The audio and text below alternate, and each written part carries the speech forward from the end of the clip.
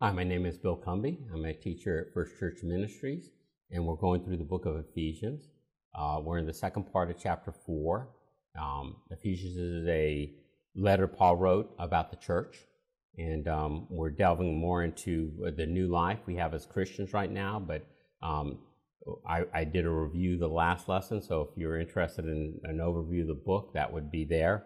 And we're going to open in prayer now and talk about this section.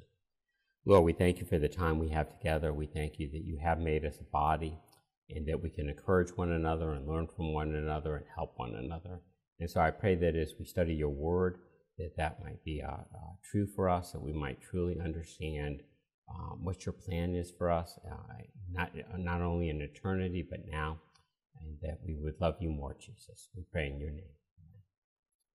Okay, so as the first screen says, this is the key verse that the mystery is that Christ has a plan for the fullness of time to unite all things in him, things in heaven and things on earth. And so the church is the fullness of that plan. In a special way, the church is united in Christ as the rest of the creation is not, and yet all creation will be under Christ. This one is talking about the church, and we talked about the importance of unity in the church last lesson. This one we're talking about what does it mean to walk as a Christian, okay? And so this is what he says here, and we talked about this earlier. Walking is a theme of Ephesians, not the major theme, and yet in a way it is very important. We see the word walk here, which I've emphasized up here. Once it appears twice more at the beginning of chapter 5 when he's talking about, so now he's saying you must no longer walk as the Gentiles do. In chapter 5, which we're going to pick up next week, he talks about how we should be walking. But even here, he talks about that. And so I want to go through that. I want to read this section. Now I say this and testify in the Lord that you must no longer walk as the Gentiles do in the futility of their minds. They are darkened in their understanding, alienated from the life of God because of the ignorance that is in them due to the hardness of their heart. They have become callous and have given themselves up to sensuality, greedy to practice every kind of impurity. But that is not the way you learned in Christ, assuming that you have heard about him and were taught in him in the truth in Jesus, to put off your old self, which belongs to your former manner of life and is corrupt in its deceitful desires, and to be renewed in the spirit of your minds, and to put on your new self, which is created after the likeness of God in true righteousness and holiness. And so we see here, and we're going to actually go out, the next section, we're actually going to talk about how that plays out. But here, let's go back into this, let's go back into this section here about what he's talking about. It says, you must no longer walk as the Gentiles do in the futilities of their mind. There's a debate that goes on about whether we're a Christian nation or not. There's a debate about whether anything or anything can be Christian except for a Christian. So, and I don't want to, again, we're not going to go into all that right here and now, okay? But it just talk about the futility of the Gentiles, and a natural question would come up is, we live in a pretty good society. Now, maybe people arguing with that, but I'm telling you, we live in a pretty good society, okay? When Paul's writing, there was not a Christian Christian philosophy, not the theology, but philosophy was not real. There was none of that. And Paul's creating the theology and the philosophy that flows out of that, and we enjoy the benefits of that, and we don't even recognize it, but everything happens. A very fabric of Western society is based on Christian activity. When the Declaration of Independence, it says, we hold these truths to be self-evident that all men are created equal and endowed by their Creator with inalienable rights. That is a wholly Christian notion, okay? And you might say Judeo-Christian, that's fine, but that's true, because the Jewish faith, the Christianity is rooted in the Jewish faith. And so yes, the concept that all men are created equal, though, is more of a Christian concept than even a Jewish concept. That again, again, I don't want to split hairs because Judaism does teach the inherent integrity of man too. But it was a little bit more obscured because of the regulations about slavery and other things in there and how they treated other nations, because God had them in a barbaric situation and was training them up to be the people of God, stuff like that. We see the expression more in Christianity. The seeds are still there. But I tell you this, it is a Judeo-Christian notion. It is not another concept notion. And you can say, well, Islam has that too. Islam roots itself back in Judeo-Christianity. It's not, but in that sense it has that, but it doesn't have it in the same sense too, because slavery was practiced quite a bit in Islam and regulated in Islam.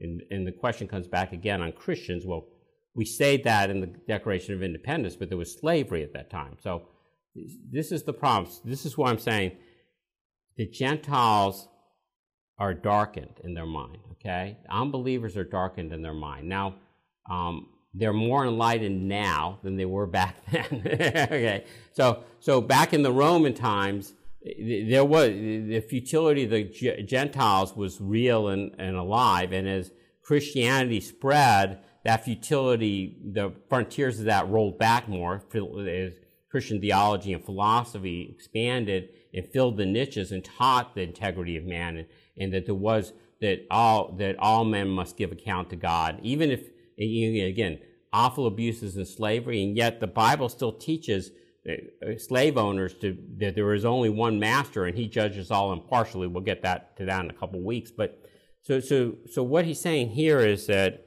you must no longer walk like the Gentiles do, okay? They're darkened in their understanding and alienated from the life of God because of the ignorance that is due to them, the hardness of the heart. Now, we have that same ignorance. We have that same hardness of heart. We've been redeemed, and we're going to talk about this old self and new self. But we're not better than the Gentiles, okay? That's not what this is being taught here. He's saying, you once were like this, and now you need to not be like this, not because you're so much better, but because I am making you so much better. God is the one who's changing us here. They've become callous and given themselves over to sensuality, greedy to practice every kind of impurity. And again, we see it as Christianity as, again, for lack of a better term, somewhat Christianized Western society and adopted codes that are recognized as self-evident in a society that there is a creator and that he's given them certain rights. We also see that now that as we've come into what's called a post-Christian modern society or postmodern society, that many of those things are being challenged again. Ideas of, or there are two sexes, gender identity, sexual relationships between men and women and women and women and men are things that Paul talked about back then, but they've come back to us again. And Paul is saying there's a problem here. Now, he is not, I deliberately put this emphasis on this ignorance, because of the ignorance that is in them due to the hardness of heart. You listen when I did that the first time. This is not a pejorative thing. This is a being lost thing, okay? And if we know better, we don't know better because we are better. It's because of revelation, okay? And the point here is that the Gentiles don't hold to this revelation. And we're the same way. We would do the same things, but we've been taught differently. And so Paul's saying, act differently, okay? And you say, that's very judgmental against Gentiles. The wrath of God has come upon the earth because we have rebelled. Not just Gentiles. It comes on all of us. The wrath of God is there because we have chosen to do our own thing. And there is a revealed truth. And shame on Christians when they have the revealed truth and still don't live it, okay? So there's a lot of hypocrisy in there when we're looking down on other people, okay? That's not what this passage is about. It can be read that way, and actually, when I read it originally, sort of put that little taste in there. But that's not what it's talking about. He's saying, you've been pulled out of this. You've been pulled out. For lack of a better term, it might spark some real thing. you were addicted to drugs. The drug you have was the drug of yourself and your own choices, and you've been pulled out of that. And the fact that you're clean now isn't because you're better, it's because someone pulled you out of it, okay? Someone made you go through the out of it, and they say there's nothing worse than an ex-smoker get mad about people who smoke, okay? There's nothing, and that's what's happening here. Very easy for us to say, well, yeah, but I'm not like that now. Well, if you're not, then listen to what this has to say, because this is what it's trying to teach you. You have that attitude, you're obviously not really getting the message, okay, here. And so he says, that's not the way you learn Christ. Assuming you've heard about him and were taught in him and the truth that is Jesus, to put off your old self, which belongs to your former manner of life and is corrupting your deceitful desires. Now, when we become a believer, we are given new life. But Scripture also teaches that there's an old life that lives in us, and Romans talks about that quite a bit. In fact, Romans in chapter 7, Paul says, what am I going to do? I know what I should do, and I do the wrong thing, and every time I want to do the right thing, I do the wrong. What's going to happen? Woe is me. Who's going to free me from this body of death? He actually says it in chapter 7 of Romans, and the answer is, praise be to God through Christ Jesus. That's what's being answered here. There is an answer to that old body of death. And he's saying, put off your old self. Now, it's a decision you still have to make, because it's still part of who you are, okay? There's an old self in you, and there's a new self that's being renewed in the spirit of your minds. And by renewed in the spirit of your minds, it talks about the Holy Spirit filling us and changing us so we can put on our new self, created after the likeness of God in true righteousness and holiness. Now, we're going to be done in a few weeks, and one of the things I've thought about is actually maybe looking into Genesis. One of the things that's very interesting in Genesis is Adam and Eve have a son, Cain, and then Abel, okay? And you get, Cain kills Abel, and then you get the line of Cain going, and the line of Cain gets worse and worse and worse and worse. And then then it starts up in chapter 5, I believe it is, or 5, I believe. He says, and then Adam had another son after his likeness. And so it starts up again, the story starts up again with Seth, okay? And so there's a new self. So you get, there are some pictures in the Old Testament, and there's a picture of the old self that was in us in Cain, and then a new self that comes, and from the line of Seth comes Noah. And there are some godly men in that line, like Enoch, who walks with God. But at the end, they become corrupted, okay? And so in some ways, there's this understanding, too. Churches can be corrupted, too, by the old man sort of creeping into the place where the new man should be. And so he's telling us to put on our new self created in the likeness of God. So how do you do that, okay? We obviously don't have enough time to deal with that in detail.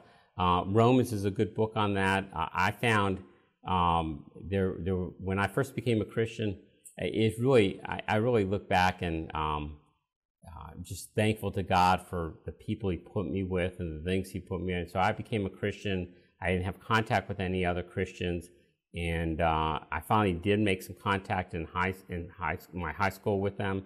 And someone invited me to a Bible study, and the first book we studied was Romans. And the book I studied, in fact, I've used it with youth before, and it's more than just a youth book, was How to Be a Christian Without Being Religious. And it was an excellent exposition of Romans, and I've appreciated it more when I went back on it 20 or 30 years later than I did then. But God started me out in Romans, which was really good. And I used to think, how do these people know all these things? They would talk about books from another one. And I think because they love God and they study God's Word. There's another book that I would recommend, that book if you're thinking of it, the other book, and Jose might put some links on there. I need to send him an email on that. But the one I probably recommend highest is The Normal Christian Life. Now, everything in the Watchman Nee was a persecuted martyr, Chinese martyr, and The Normal Christian Life is an exposition on, I believe it's on Romans 6 through 8, pretty much. But it is an excellent book. I highly recommend it. And that was another book when I got to college, interestingly enough, we studied Romans again. And it was the normal Christian life, my Sunday school teacher. So I'm telling you, that this is some ways that can help you on that. I'm going to talk about it here. I'm not going to push it all off into that, but I'm just saying, can't cover this in 15 or 20 minutes, what Paul took a lifetime to learn and was learning even as he was martyred, I'm sure. But we need to put off our old self. There's an old self in there, and I've seen different pictures on this. I mean, you've heard things about the carnal Christian, probably, and the spiritual Christian, stuff like that. One of the things that I think is fairly apropos is a couple, the old self is like a caged gorilla, and if you keep on throwing it bananas, it's going to grow. You don't want to feed the old self, okay? Well, how do you feed the old self? Well, you watch shows you shouldn't watch. You read things you shouldn't read. You talk about things you shouldn't talk about. And so, and we're going to talk about this because this is not me, okay? In the next section, the next part of this slide talks about this, but he's talking about put on your old self, and it's being corrupted by deceitful desires. Now, what are those deceitful desires? Ultimately, it all walks back to the one thing, pride, okay? It's what got the devil. It's what gets us. And you say, well, I'm not proud. Let me put it a different way. It all comes back to wanting what we want. Okay, it all comes back to what I want.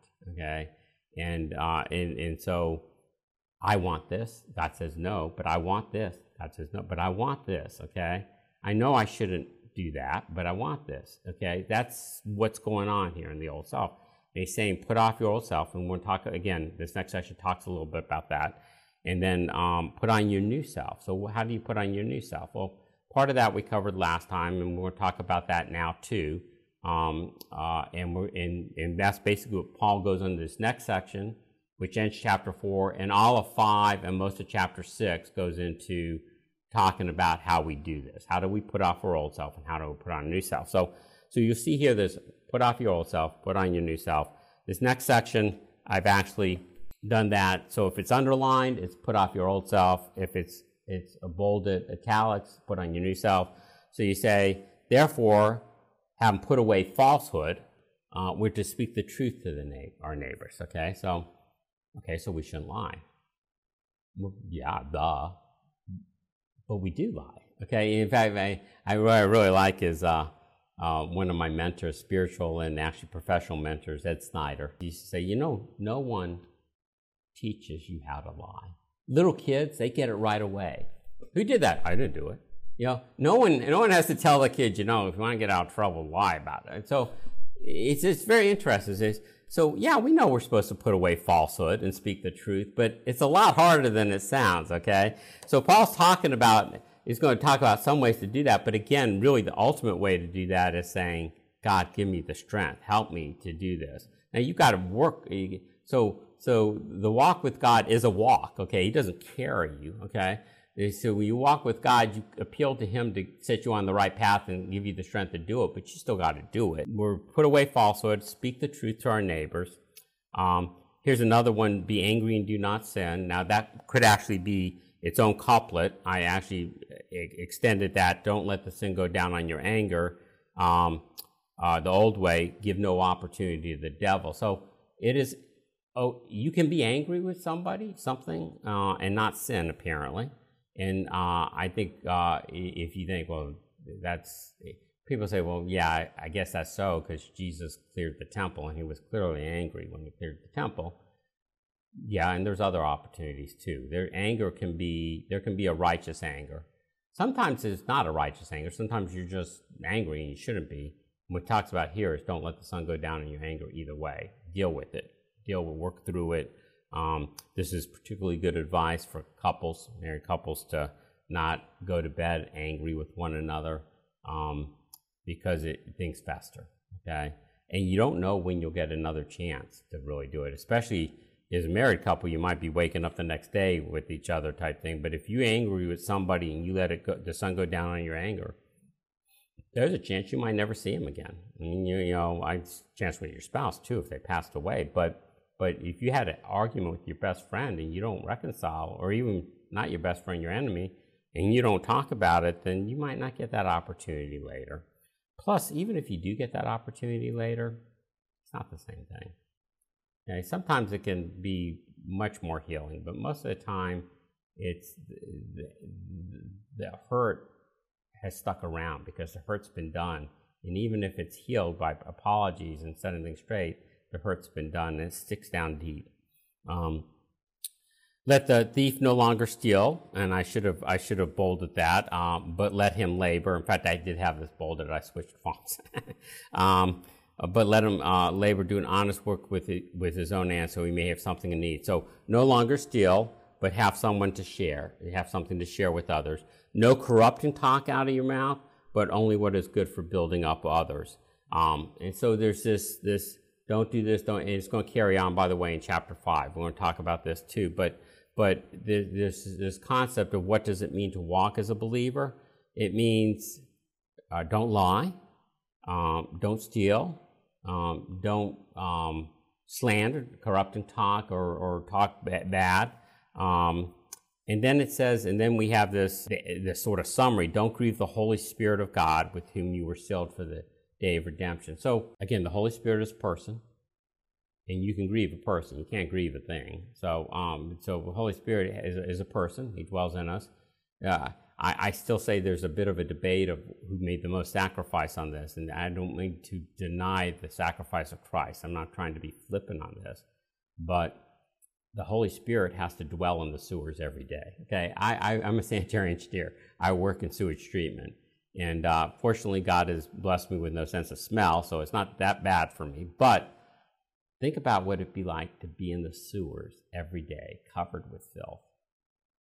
That's the Holy Spirit dwelling in our lives, okay? He's a neatness freak too. So I mean, he's got it clean. You want me to go?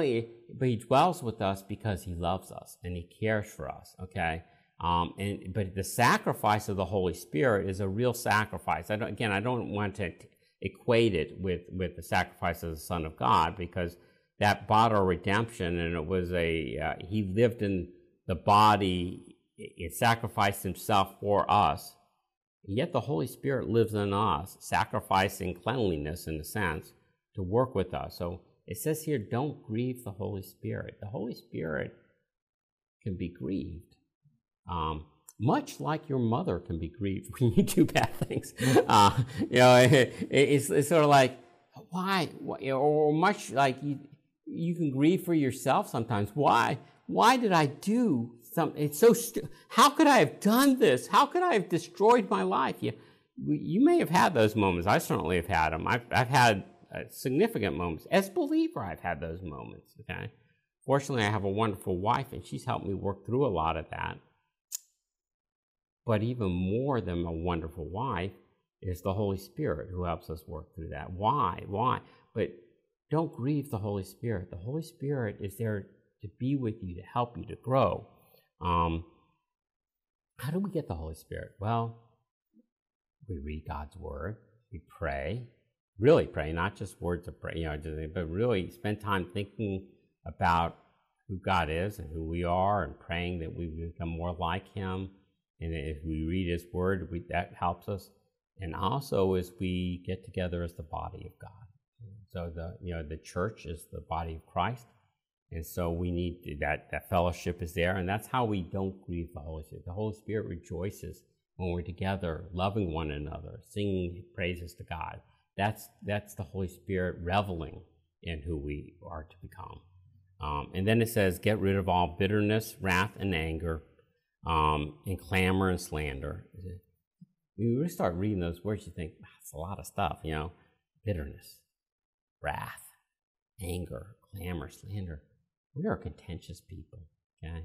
Most of the time, again, I hear this from Paul Tripp, but there are many teachers who teach this. So most of the time, we get angry because someone kept us from getting what we wanted. That's a major cause of anger. Someone cut you off in traffic. It's not that they were stupid. It's that they might have got you killed, okay? or you can't have that space. You're not angry at the cutoff. You're angry at what you want to do being frustrated, or that you could have got killed. Something. He said, well, yeah, I shouldn't. Well, that's because there's the anger and the bitterness, the wrath, the slander that comes in because someone has done something we don't approve of. Okay, and maybe it might be because someone says something you don't approve of about to other people. Okay, there is that. Most of it is because someone's done something to us, not other people. Okay, and other people, it's good to be angry with that, or other people too. But again, we need to be careful not to let that take over the fact that God told us to love other people too. So we have to do it in a loving way. We need to oppose people that do evil, but do it by loving the person, hating the sin, hating what they're doing. Be kind to one another, tender-hearted, forgiving one another. Forgiveness is one of the missing gifts of the church. It is emphasized. I mean, when the keys to the kingdom were given, it was if you forgive anyone, then they'll be forgiven. If you don't forgive them, they won't be forgiven. But that was followed up immediately by a parable that talked about the servant that owed millions of dollars and was forgiven, and then tried to done his fellow servant for a much less amount, okay, and was going to put him in prison. And Christ said, so you must forgive others or God won't forgive you. So the whole point of that whole thing in here too is we need to forgive. We need to not hold grudges. And when we hold grudges, from that parable, it shows that we really don't understand how much God forgave us. Because God has said, basically, put it on my account. I want you to forgive them, put it on my account. Put it on my account. And there's no way that account can ever get filled up. And yes, the grievances you have are real. And by the way, when I said the parable of the servant that owed millions and the other didn't owe as much, the amount that the other owed was still about 2 or 3 years worth of wages of somebody. It was not something that could have been easily gotten. But the point of it is it was nothing compared to the much greater sum there. So what I'm saying is, don't say, well, yeah, but he only owed him a few dollars. It's easy for you, a few dollars. This guy really, he ruined my life. Still got to forgive him. Still got to forgive him. So, and here he's talking about be kind to one another, tender-hearted, forgiving one another, as God in Christ forgave you. So we're going there. We're coming to the end on this. So I want to talk really quickly, because if you look at here and where we're going, these are really summaries of the Ten Commandments. So I actually have sort of organized this so it's easier, so we can go over quicker. The first 3 commandments here are about God.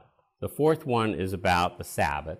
And then there's a couple triads down here about other people. And we're going to talk about those real quickly. I just want to point out very quickly that this is almost a trinity in of itself. You shall have no other gods before me, number 1, God the Father. You shall not make for yourself an image in the form of anything. Christ became the image of God incarnate to die for us, okay? And you shall not misuse the name of the Lord your God. The Holy Spirit guard in the name of God and not hold them guilty. This is almost a trinity in here, okay? But not explicitly. But again, some of these things are sort of good to think on just to help us understand the beauty of Scripture. So you won't find these in the codes, nor the Ten Commandments. The Code of Hammurabi doesn't deal with the first 4. So the Code of Hammurabi was a very similar code to the Ten Commandments, although it was just 4 through 10. No, people are 5 through 10. Excuse me. They don't point out that. They say, oh, the Jewish nation they just copied the Code of Hammurabi. And the Code of Hammurabi was a code that was around at the time. It was probably predated this by a century or so, or at least a generation. And it did have these kind of codes in here. All truth is God's truth. God instituted government, so government would help people, not hurt people. And so as mankind has grown, mankind has found truth, and they found this. And these are pretty evident. I mean, listen, you should honor your mother and father. Maybe that's not totally self-evident, but the whole point of honor your mother and father, by the way, is honor authority, not just your mother and father, but all authority. You shall not murder. Well, that's pretty. There is no society that condones murder. Now, what happens, there are headhunters and cannibals and stuff like that, but the people they kill and eat are not people, okay?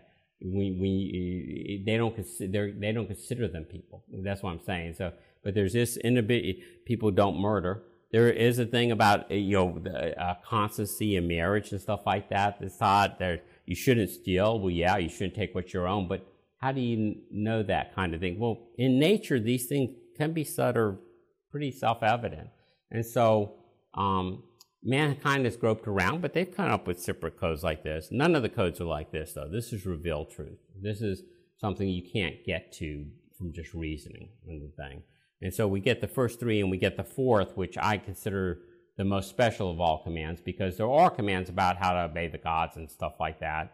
I've never seen a code that basically sets one day out to basically become a portal to spend time thinking about who God is and what he's done for us. So, but again, these are God's rules for a happy life. Okay? You want a life, you do it. So these commands here, you shouldn't steal, you shouldn't lie, you shouldn't cover your neighbor's house, stuff like that. You go back to here, you shouldn't lie, you shouldn't be angry, you shouldn't steal, you should have. This is a repackaging of the law, which makes sense. You say, well, why would he do that? Well, because the law never ceased, okay? If you go into Matthew, the fulfillment of the law, if you go into Matthew chapter 5, he says, I don't think I've come to abolish the law and the prophets. I haven't come to abolish them. I've come to fulfill them. And then he actually says, murder, you've heard it said that you shall not murder anyone, but I'm telling you, if you hate someone, it's like murder. And adultery, you've said you should not commit adultery, but if you lust for someone, it's like adultery. And again, divorce, anyone who divorces his wife, I'm telling you it's wrong for you to do that. Oath, you separate truth by you saying, I swear to God that this, you invoke others, you say, no, this is the retelling of the law. Okay, we don't have time to go through it all.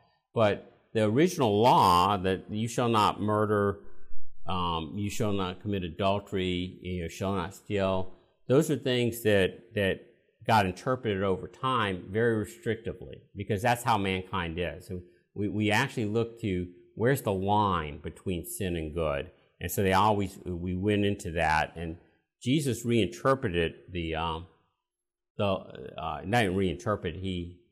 interpreted the true meaning of the law, and so you can go through chapter 5, Matthew, and see the Sermon on the Mount.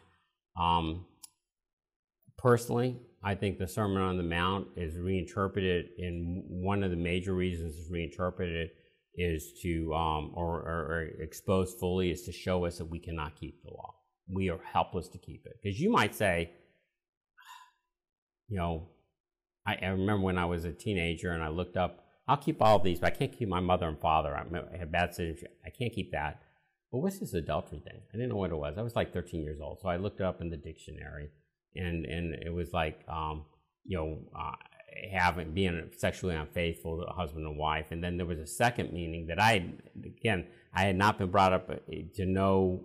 I knew the commandment, but I didn't know the reinterpretation or the fulfillment in Matthew. It says, looking lustfully at a woman. And I thought, well, yeah, I'm 13 years old. I'm thinking, there's no way. There's no way. And you say, well, yeah, I have to say, I'm older now. There's still a problem here, okay? Only God can change our hearts on this, okay? It's not something we can do on our own. We can't have an iron will so that we don't hate another person, or that we don't lust, or that we don't lie. I tell you, lies pop out really quickly when the policeman pulls you over and says, do you know what speed you're going? It's like, you say, well, I wasn't lying. I just said I don't know, because I actually did. And I mean, I saw it said 56, but it might have been 56 and a half. The lies pop out quickly too, and everything pops out quickly because there's an old self in us. And what Paul is talking about here is there's access to another power that can help us get through this old self. And so this is the fulfillment of the law, Paul. So the fulfillment of the law is love the Lord your God with all your heart, mind, and soul, and love your neighbors yourself. Here he says, and again, he doesn't even talk about loving the Lord your God. This is Paul summing up the law, saying to love one another. For whoever loves others fulfill the law. Don't commit adultery, don't murder, don't steal, don't covet. It all summed up, love the neighbor as yourself. Love does no harm to a neighbor, therefore love is fulfillment of the law. There's a reason Paul doesn't cover the first part. Because it's so easy to say the first part, I love God, but the proof's in the pudding. If you can't love your fellow neighbor, you can't really fulfill the law here, you can't fulfill the other law too. Remember, there's a barrier between there. There's the fourth commandment with the Sabbath.